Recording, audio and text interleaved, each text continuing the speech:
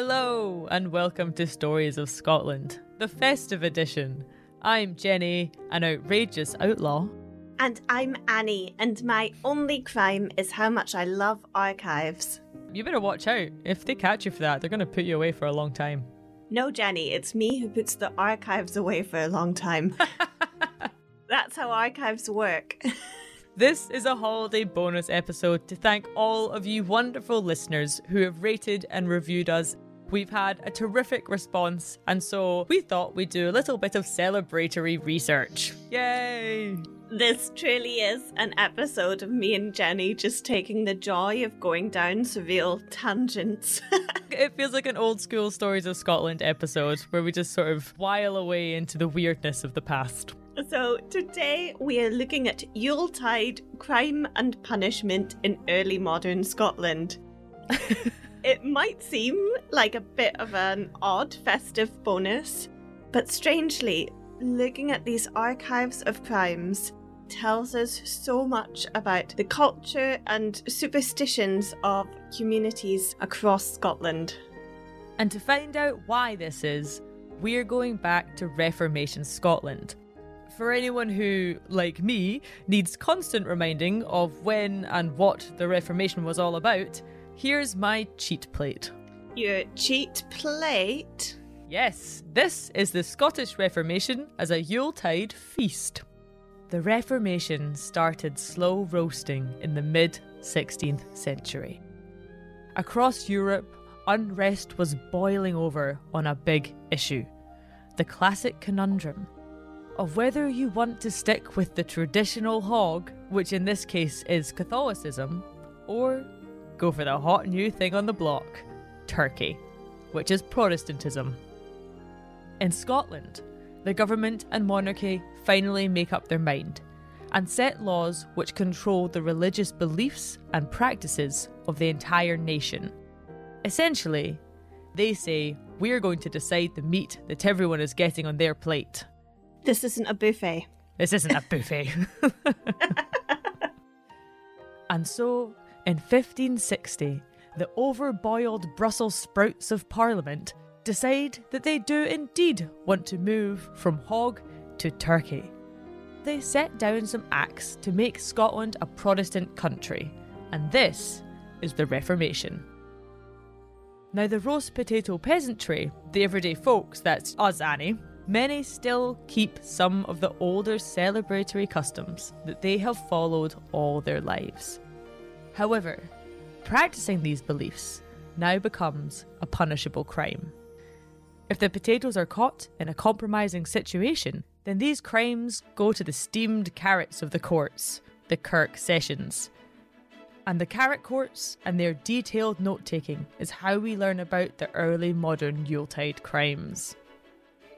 Thanks, Jenny. What do you think? You coming back for seconds? I hope you are never allowed in a school. Or a restaurant. So yes, just as you kind of said, the Scottish Reformation is the people in power switching Scotland from a Catholic to a Protestant country from a legal perspective. This means anyone practicing Catholic rites can be prosecuted.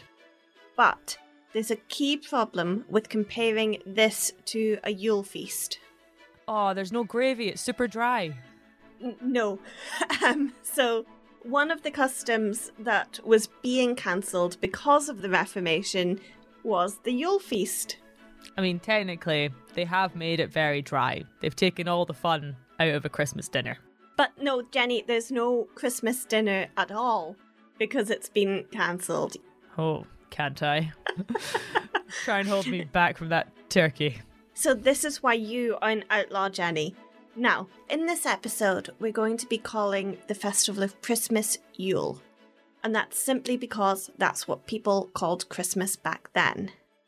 Though Yule is its own distinct festival that we understand as being something quite separate from Christmas nowadays, because Yule has pagan origins and reaches far back to polytheistic roots across Europe, in early modern Scotland, people were celebrating Yule for the same reasons that Christians celebrate Christmas nowadays.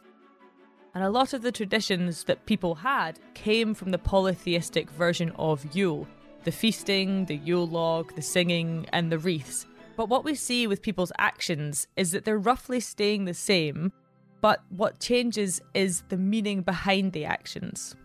So for example, whereas before they might have been singing songs to celebrate one of their many polytheistic pagan gods, now they're singing carols that celebrate their Christianity at the time. In some ways, by banning Yule celebrations, the Presbyterian power is trying to separate people from a couple of layers of previous belief. The language used in the Acts is the prevention and purging of superstitious days, which feels like they want to ban the echoes of pagan festivity. However, I think there's also an element of trying to shift people away from Catholic methods of celebrating their religion. So you're trying to not just break one link in the chain of these people's beliefs, but two. And by associating Catholic ways of celebrating Yule with pagan beliefs, they're trying to portray Catholic traditions as heathen. But it kind of backfires and ends up creating a bit of a Barbra Streisand effect. Because when Yule celebrations were banned, it resulted in people getting prosecuted for continuing to observe Yule. And this means that 400 years later, we get a really detailed insight into the Yule practices of everyday people. People who are often ignored by other historic documents. But why was the church so against Christmas? Well, early modern Scotland was under constant threat from natural tragedies, plagues or famines. And they interpreted this to be that their god was punishing them for their frolics and follies and fun. And so in order to try and make the public more devoted, pious and pure, they wanted their congregations to focus only on working hard and shunning old rituals. And it wasn't only Yule that they banned, but also Easter, Midsummer, All Saints' Days, and any kind of celebratory feasting, such as at a wedding. Basically, any opportunity to light a bonfire and have some fun with the fairies was banned. And this absolutely tore Scotland apart because, as we all know, fairies love a good hog roast on the fire. I would also just like to point out before we carry on that, as we learned in last episode, the fairies would most likely have also been naked while at this feast. Just a quick thanks to our sponsors of this episode, Scotland Shop. Scotland Shop make beautiful tartan clothing with a story behind every product. And your tartan garments can be custom made to fit your body shape. While based in the Borders, their tartans are available worldwide. Follow the link in the episode description and see their wide range of tailored tartan clothing and fabrics. There are over 500 clan tartans to choose from. 500! And you can make a virtual appointment for some personal service from the comfort of your own sofa. Your own sofa! Jenny, I think you'd look great in one of their tailored suits. I agree, Annie. I'll head over to Scotland Shop via the link in the episode description after the show.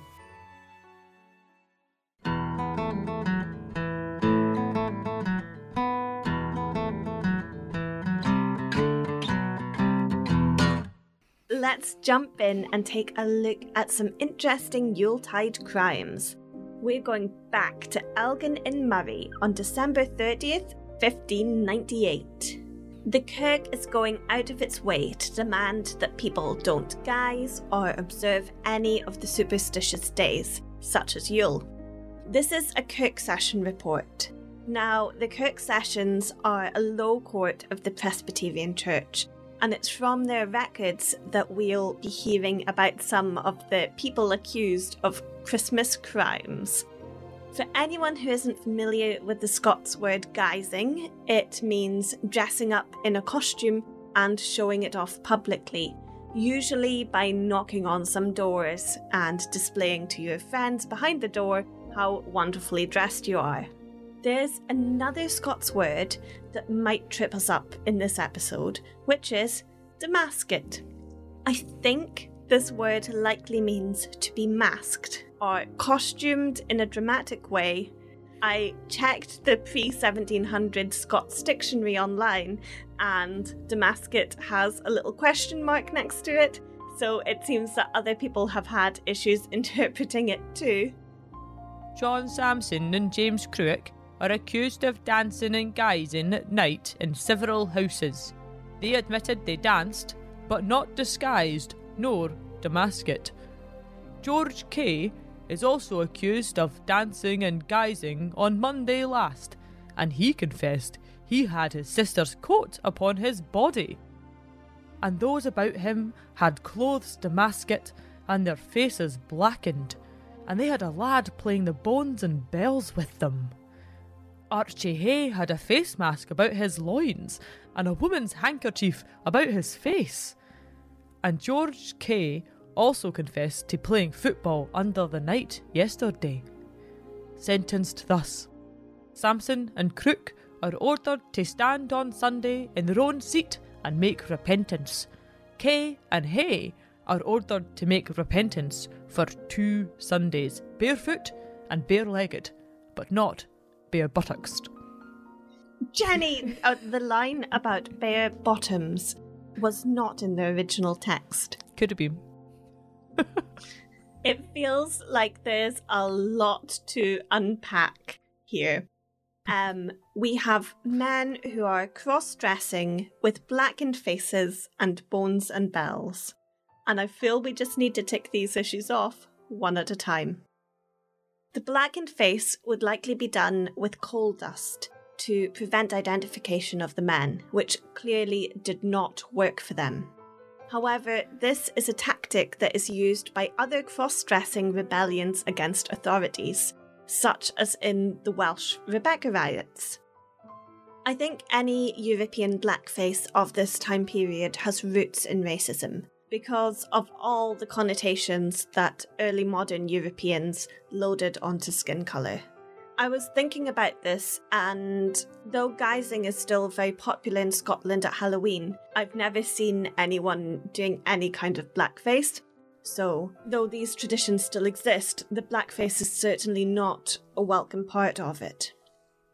However, in this record, I find the Yuletide cross-dressing an absolutely fascinating theme. And again, it feels we've got a lot to unravel here. Yes, we do. People guising as a different gender was a very common practice around Yuletime in Scotland, which was new to me because prior to this I thought guising was purely sort of around Halloween, and so to see it throughout different celebrations is really interesting. And what would happen is groups of revellers would dance through the streets in the dresses and hats of women or the trousers, jackets and hats of men, often donning their brothers' or sisters' clothes. It was a jolly good time all round, a time when societal expectations were ripe for the bending and a bit of fun was had. For example, in Aberdeen in January of 1577, 4 women were caught as dancers in men's clothing under silence of night, in house and throughout town. So they were being a gender non-conforming travelling dance troupe that brought entertainment straight to your door. What is not to love? I would literally be there with bells on, Jenny, and you could bring the bones. Well, we'll get to the bones in a minute, but before then, we're going to get to the Kirk. Because the Kirk was far less impressed with the women dancing down the streets than you are, Annie. They were threatened with losing all the benefits of the Kirk when they were caught. And we commonly see fines or orders to confess and repent publicly in church being handed out to these unlucky folk, such as with Kay and Hay in the trial that we read above.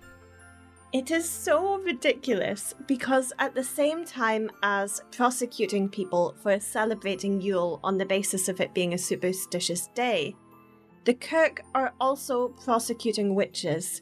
When I was looking at the original documents, one page, it's a woman accused of enchantment. The next, someone is cross-dressing for Christmas.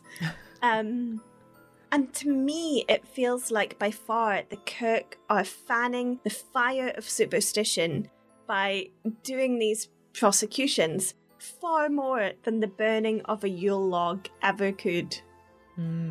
There's cases across Scotland about people being fined in the Kirk sessions for guising at Yule time. Another one I find particularly interesting is in the winter of 1629, also in Elgin. Again, the Kirk explicitly tells people, with a bell ringer on the street, that Hear ye, hear ye. There must be no guising, nor any other superstitious rites to be used about Yule time, under the pain contained in the Acts. Back about your days now. Ding ding. Do you feel that your town crying is going to stop anyone, Jenny? No, I think they'll probably just arrest me and charge me for superstitious activity. Well, you shouldn't have been dressed as a man when you were town crying, Jenny. It's the trousers. You can never get past the trousers. Well, it certainly didn't stop William Sutherland. Merchant confessed himself to have been guising in women's clothing about the Yule time. He is ordered to pay 40 shillings. Alexander Innes, who dyes cloth, also confessed to guising, but with a false beard on at Yule time. Therefore, he is ordered to pay 20 shillings. So people are getting fined double the amount for cross-dressing whilst guising than they would be for simply guising with a false beard. I think this shows us that there was an extra level of fear for gender non-conformity. Either way, you're punished for celebrating Yule, but it will be far more severe if cross-dressing. Yes, they really were the fun police. I think perhaps the cross-dressing challenged the Kirk because it shows a level of freedom and free thinking that really disrupted their idea of a perfectly ordered society. Well, the article that you gave me by Margot Todd suggested that the Kirk were also threatened by the thought that cross-dressing, masks and dancing could all lead to promiscuity. And again, it's possible that the cross-dressing is harking back to old superstitions that you want to conceal your true identity at these key feast days, because that's when you're more likely to encounter someone from the supernatural realm, a ghost or a fairy, who might try to steal you away or do something bad with your soul. And fairies love a good gender non-conforming dance party, so there's no way they're going to steal one of those people. Yes, the fairies would not want to stop this, but the Kirk sessions most definitely did. So simply observing Yule at all is going to get you punished, and at times this was quite extreme. People weren't even allowed to have a day off work on December 25th, to the point that people who were not seen actively working on Yule were suspected of observing this superstitious day.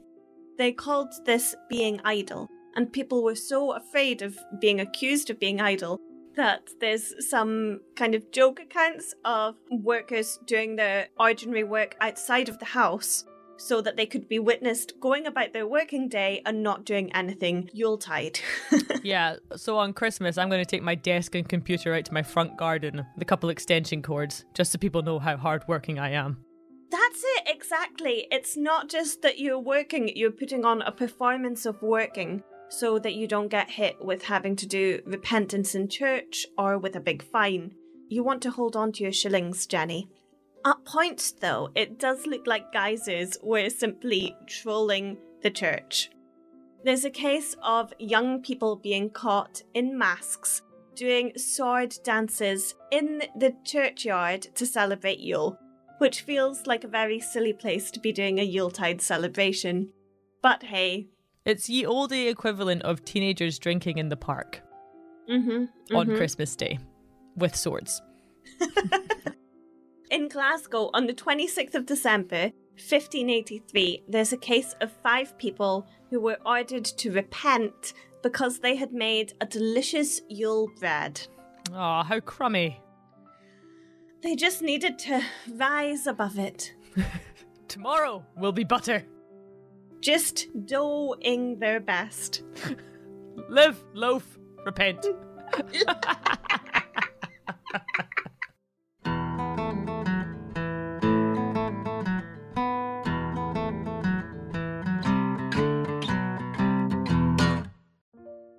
Annie, my Yuletide gift to you is a strange tangent I found myself on when I was researching the first extract that we read. If you remember, it mentioned a young lad playing an unusual instrument. Now, the men were dancing around the streets, but they weren't dancing to no music. They had the oldie version of a boombox with them, a young fellow playing the bones and bells. Now, the bells are fairly self-explanatory here, jingle, jingle, and all that. But the bones are the real music makers. Bones are an ancient instrument, and their use stretches back through time to distant civilizations and scattered locations across the world. The Egyptians, Romans, and Greeks all played the bones, but they were also utilised in Mesopotamia and throughout the Chinese dynasties. They were also very common in Celtic culture. The instrument consists of two concave carved bones, or more modernly pieces of wood, placed on either side of the middle finger. While one bone is held tight against the palm, the other is held loosely and able to move about and hit its partner.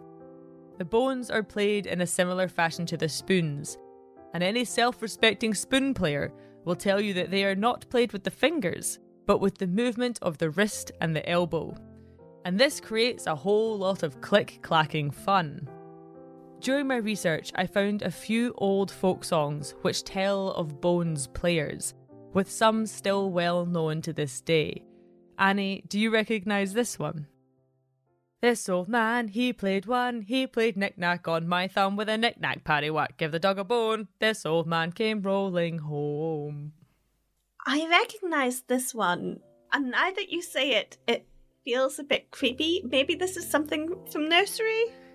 Yes, I wasn't going for creepy vibes, I was going for wholesome vibes, but I can see where the blur happens. I think it's just because as an adult I found out all my old nursery rhymes contain death or plague and murders and very sorrowful stories, and now I'm just suspicious of all of them.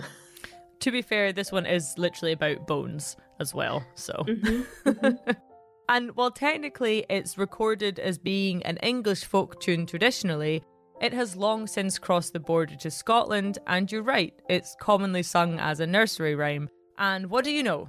The knick-knack is the clacking sound that the bones make when played. So while the bones are a little less visible than they were in the past, they're still present in everyday culture. And you still get bone players nowadays, don't you? Oh yeah, it's still fairly widespread, but I think most people, if you asked them what the bones were, wouldn't be able to tell you straight away. And I feel the spoons maybe superseded them, didn't they? Yeah, that was a hot new thing on the block then. The government actually stepped in and created laws that said if you're still playing the bones, we're going to fine you 40 shillings, especially if you've got a wig on when you're doing it. So back to that little rhyme you gave me, Jenny. Just out of curiosity, can you tell me what a paddywhack is? Yeah, well, this also is a bit more grisly, which also harks back to your grim nursery rhymes that we have. But a paddywhack is a part of an animal that's really tough, so it's not really great for us humans to eat, and it's often thrown to the dogs to chew on. So the paddywhack is the bone that's given to the dog. Knick-knack, paddywhack, give the dog a bone. I have never heard of a paddywhack until now. Tangents! I'm assuming that the old man rolling home in this nursery rhyme has just had one too many festive drams, and it's not some other kind of dreadful meaning behind it. Yes, let's just hope he was very merry after watching these men dance around to the lively, layered music created by the young man and his bones and bells. It would have been quite the night out. I might take up bone playing. My girlfriend might dump me, but clickety-clackety. Well, for the folks who were caught for the crime that brought us to this nursery rhyme, they certainly had a good old time, but they were in for a hefty fine. And ask next year whether they'd do it again. They yelled, "Of course, you can call me Hen." But until then, just call me William, please.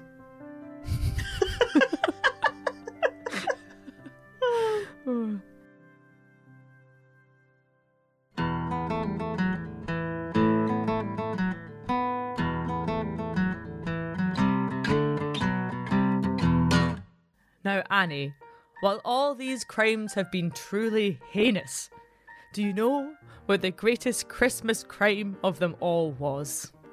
Was it the lumps in your gravy, Jenny? No, Annie, some people just prefer it lumpy. It was, in fact, goose. Goose? Geese? Goose! For in the eyes of Minister Murdoch Mackenzie, there was nothing that said, "Here, devil, come and take my soul," quite like a perfectly plucked and plump Yuletide goose. He was famous in the Elgin area for bursting into people's kitchens on Yuletide Day and scouring it for the sights or smells of a perfectly prepared goose. Wait, what?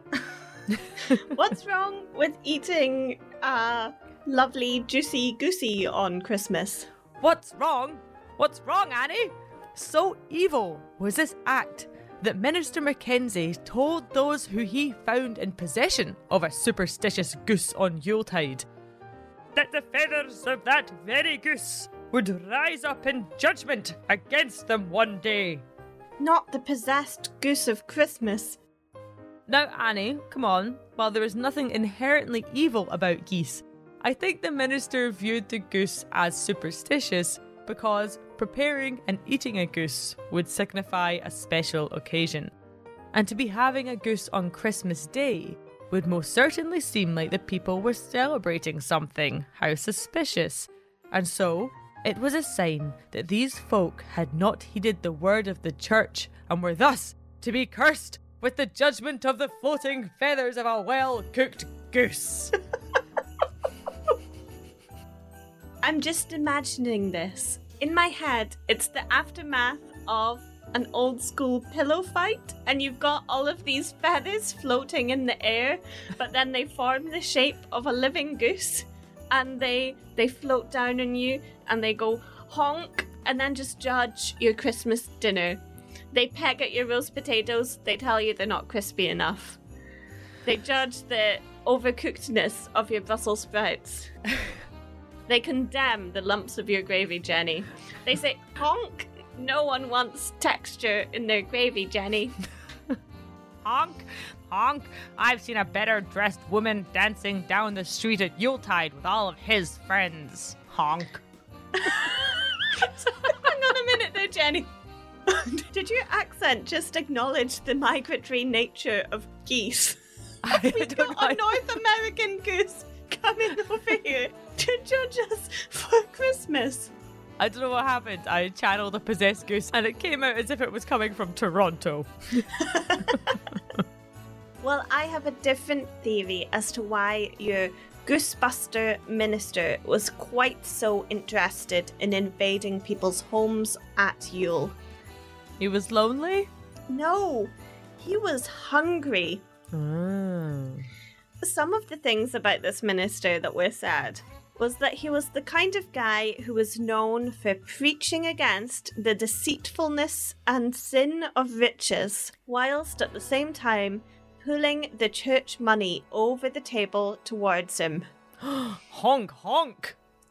So, what are the chances that he confiscated this beautifully cooked, glazed and perfectly dripping goose that he found and then carried it right back to his house, where he had his own little goose party on the loose? Who are you going to call, Annie?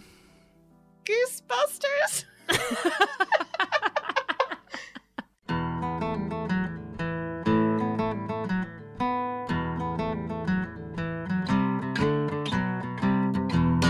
So the final acts banning Yuletide celebrations were repealed in 1712.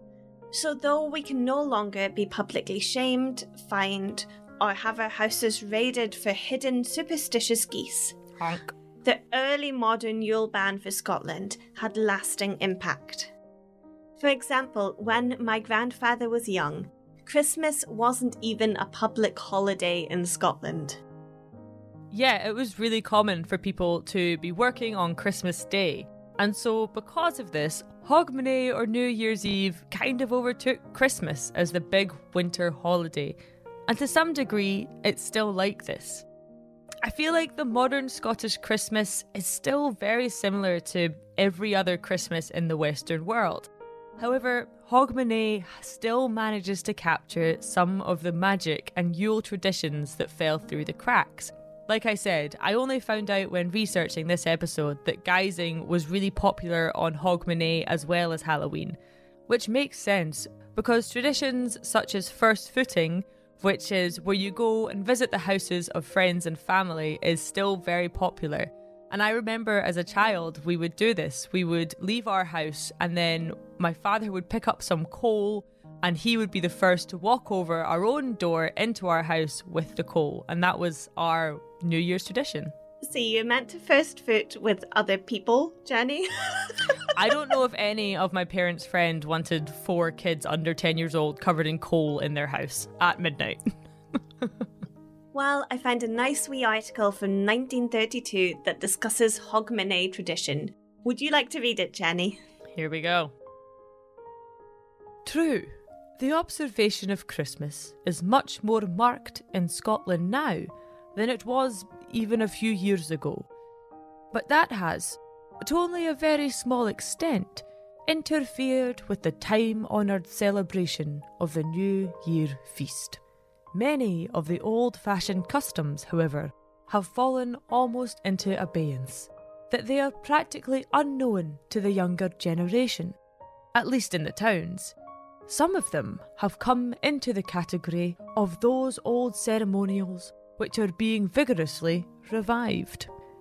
To be fully appreciated, Hogmanay should be spent in a country village, for there, in old world surroundings, many of the old customs and superstitions still linger. Under the mellow glow of a paraffin lamp, rosy-cheeked apples and juicy oranges are laid on the kitchen table in readiness for the tiny visitors who will, as soon as darkness falls, come and demand their Hogmanay. And their demand is not a politely worded request. "Gie us our Hogmanay," is the cryptic but usual phrase, though some children will partly earn their fruit by repeating the old rhyme. "Get up, good wife, and shake your haunted goose feathers. Dinna think that we are beggars. We're only bairns, come to play. Get up and gie us our Hogmanay." And surely the young men of the village were letting us down if Happy New Year was not chalked on every house door. They had a keen sense of humour. Sometimes it was crude, perhaps, but after all, there is only one Hogmanay in every year. I do love that this is just a variation of the guising that we saw punished in early modern Scotland. It feels like, at essence, it's the same tradition of celebrating and seeing people and having fun and, to some degrees, misbehaving. If there's one night of the year you can be a little bit wild, why not let it be Hogmanay? Because the next day is a new year, and so you've got a fresh slate. And what better way could you have of celebrating the Hogmanay than giving us a 5-star rating and review? Yes, and good news if you listen on Spotify, because you can now rate podcasts there. So please do give us a shining 5 stars. Reviews and ratings really help us as a small independent podcast in the charts. And that allows more and more people to find us and enjoy these stories. So a massive thank you to everyone who has rated us and reviewed us. We really hope that you enjoyed this episode. We'd also really like to thank all of our patrons. Those who support us on Patreon get access to lots more stories about Scotland, while also helping support Annie and I as we toil. And we are so thankful. So a warm welcome to our newest patrons, Holly, Kalina and Cynthia. Thank you so, so much, you wonderful people. I like to imagine you three guising at Hogmanay. One of you has the bones and bells, and the other two are confiscating a suspicious goose. Or a meat alternative goose, if you happen to be vegetarian or vegan. 2021 has been a really special year for Annie and I. Thank you all so much for joining us on our journey through the weird and wonderful history, nature and mythology of Scotland. We have so many exciting plans for 2022, but until then, Slán si bha. Slán si bha.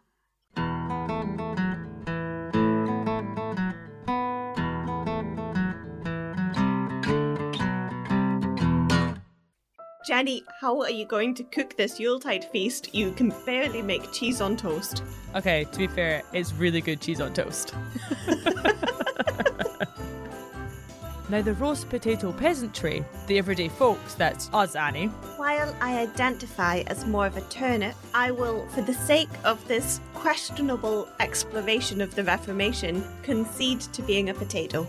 Well, with that attitude, you're going to be a boiled new potato rather than a golden roast potato, Annie.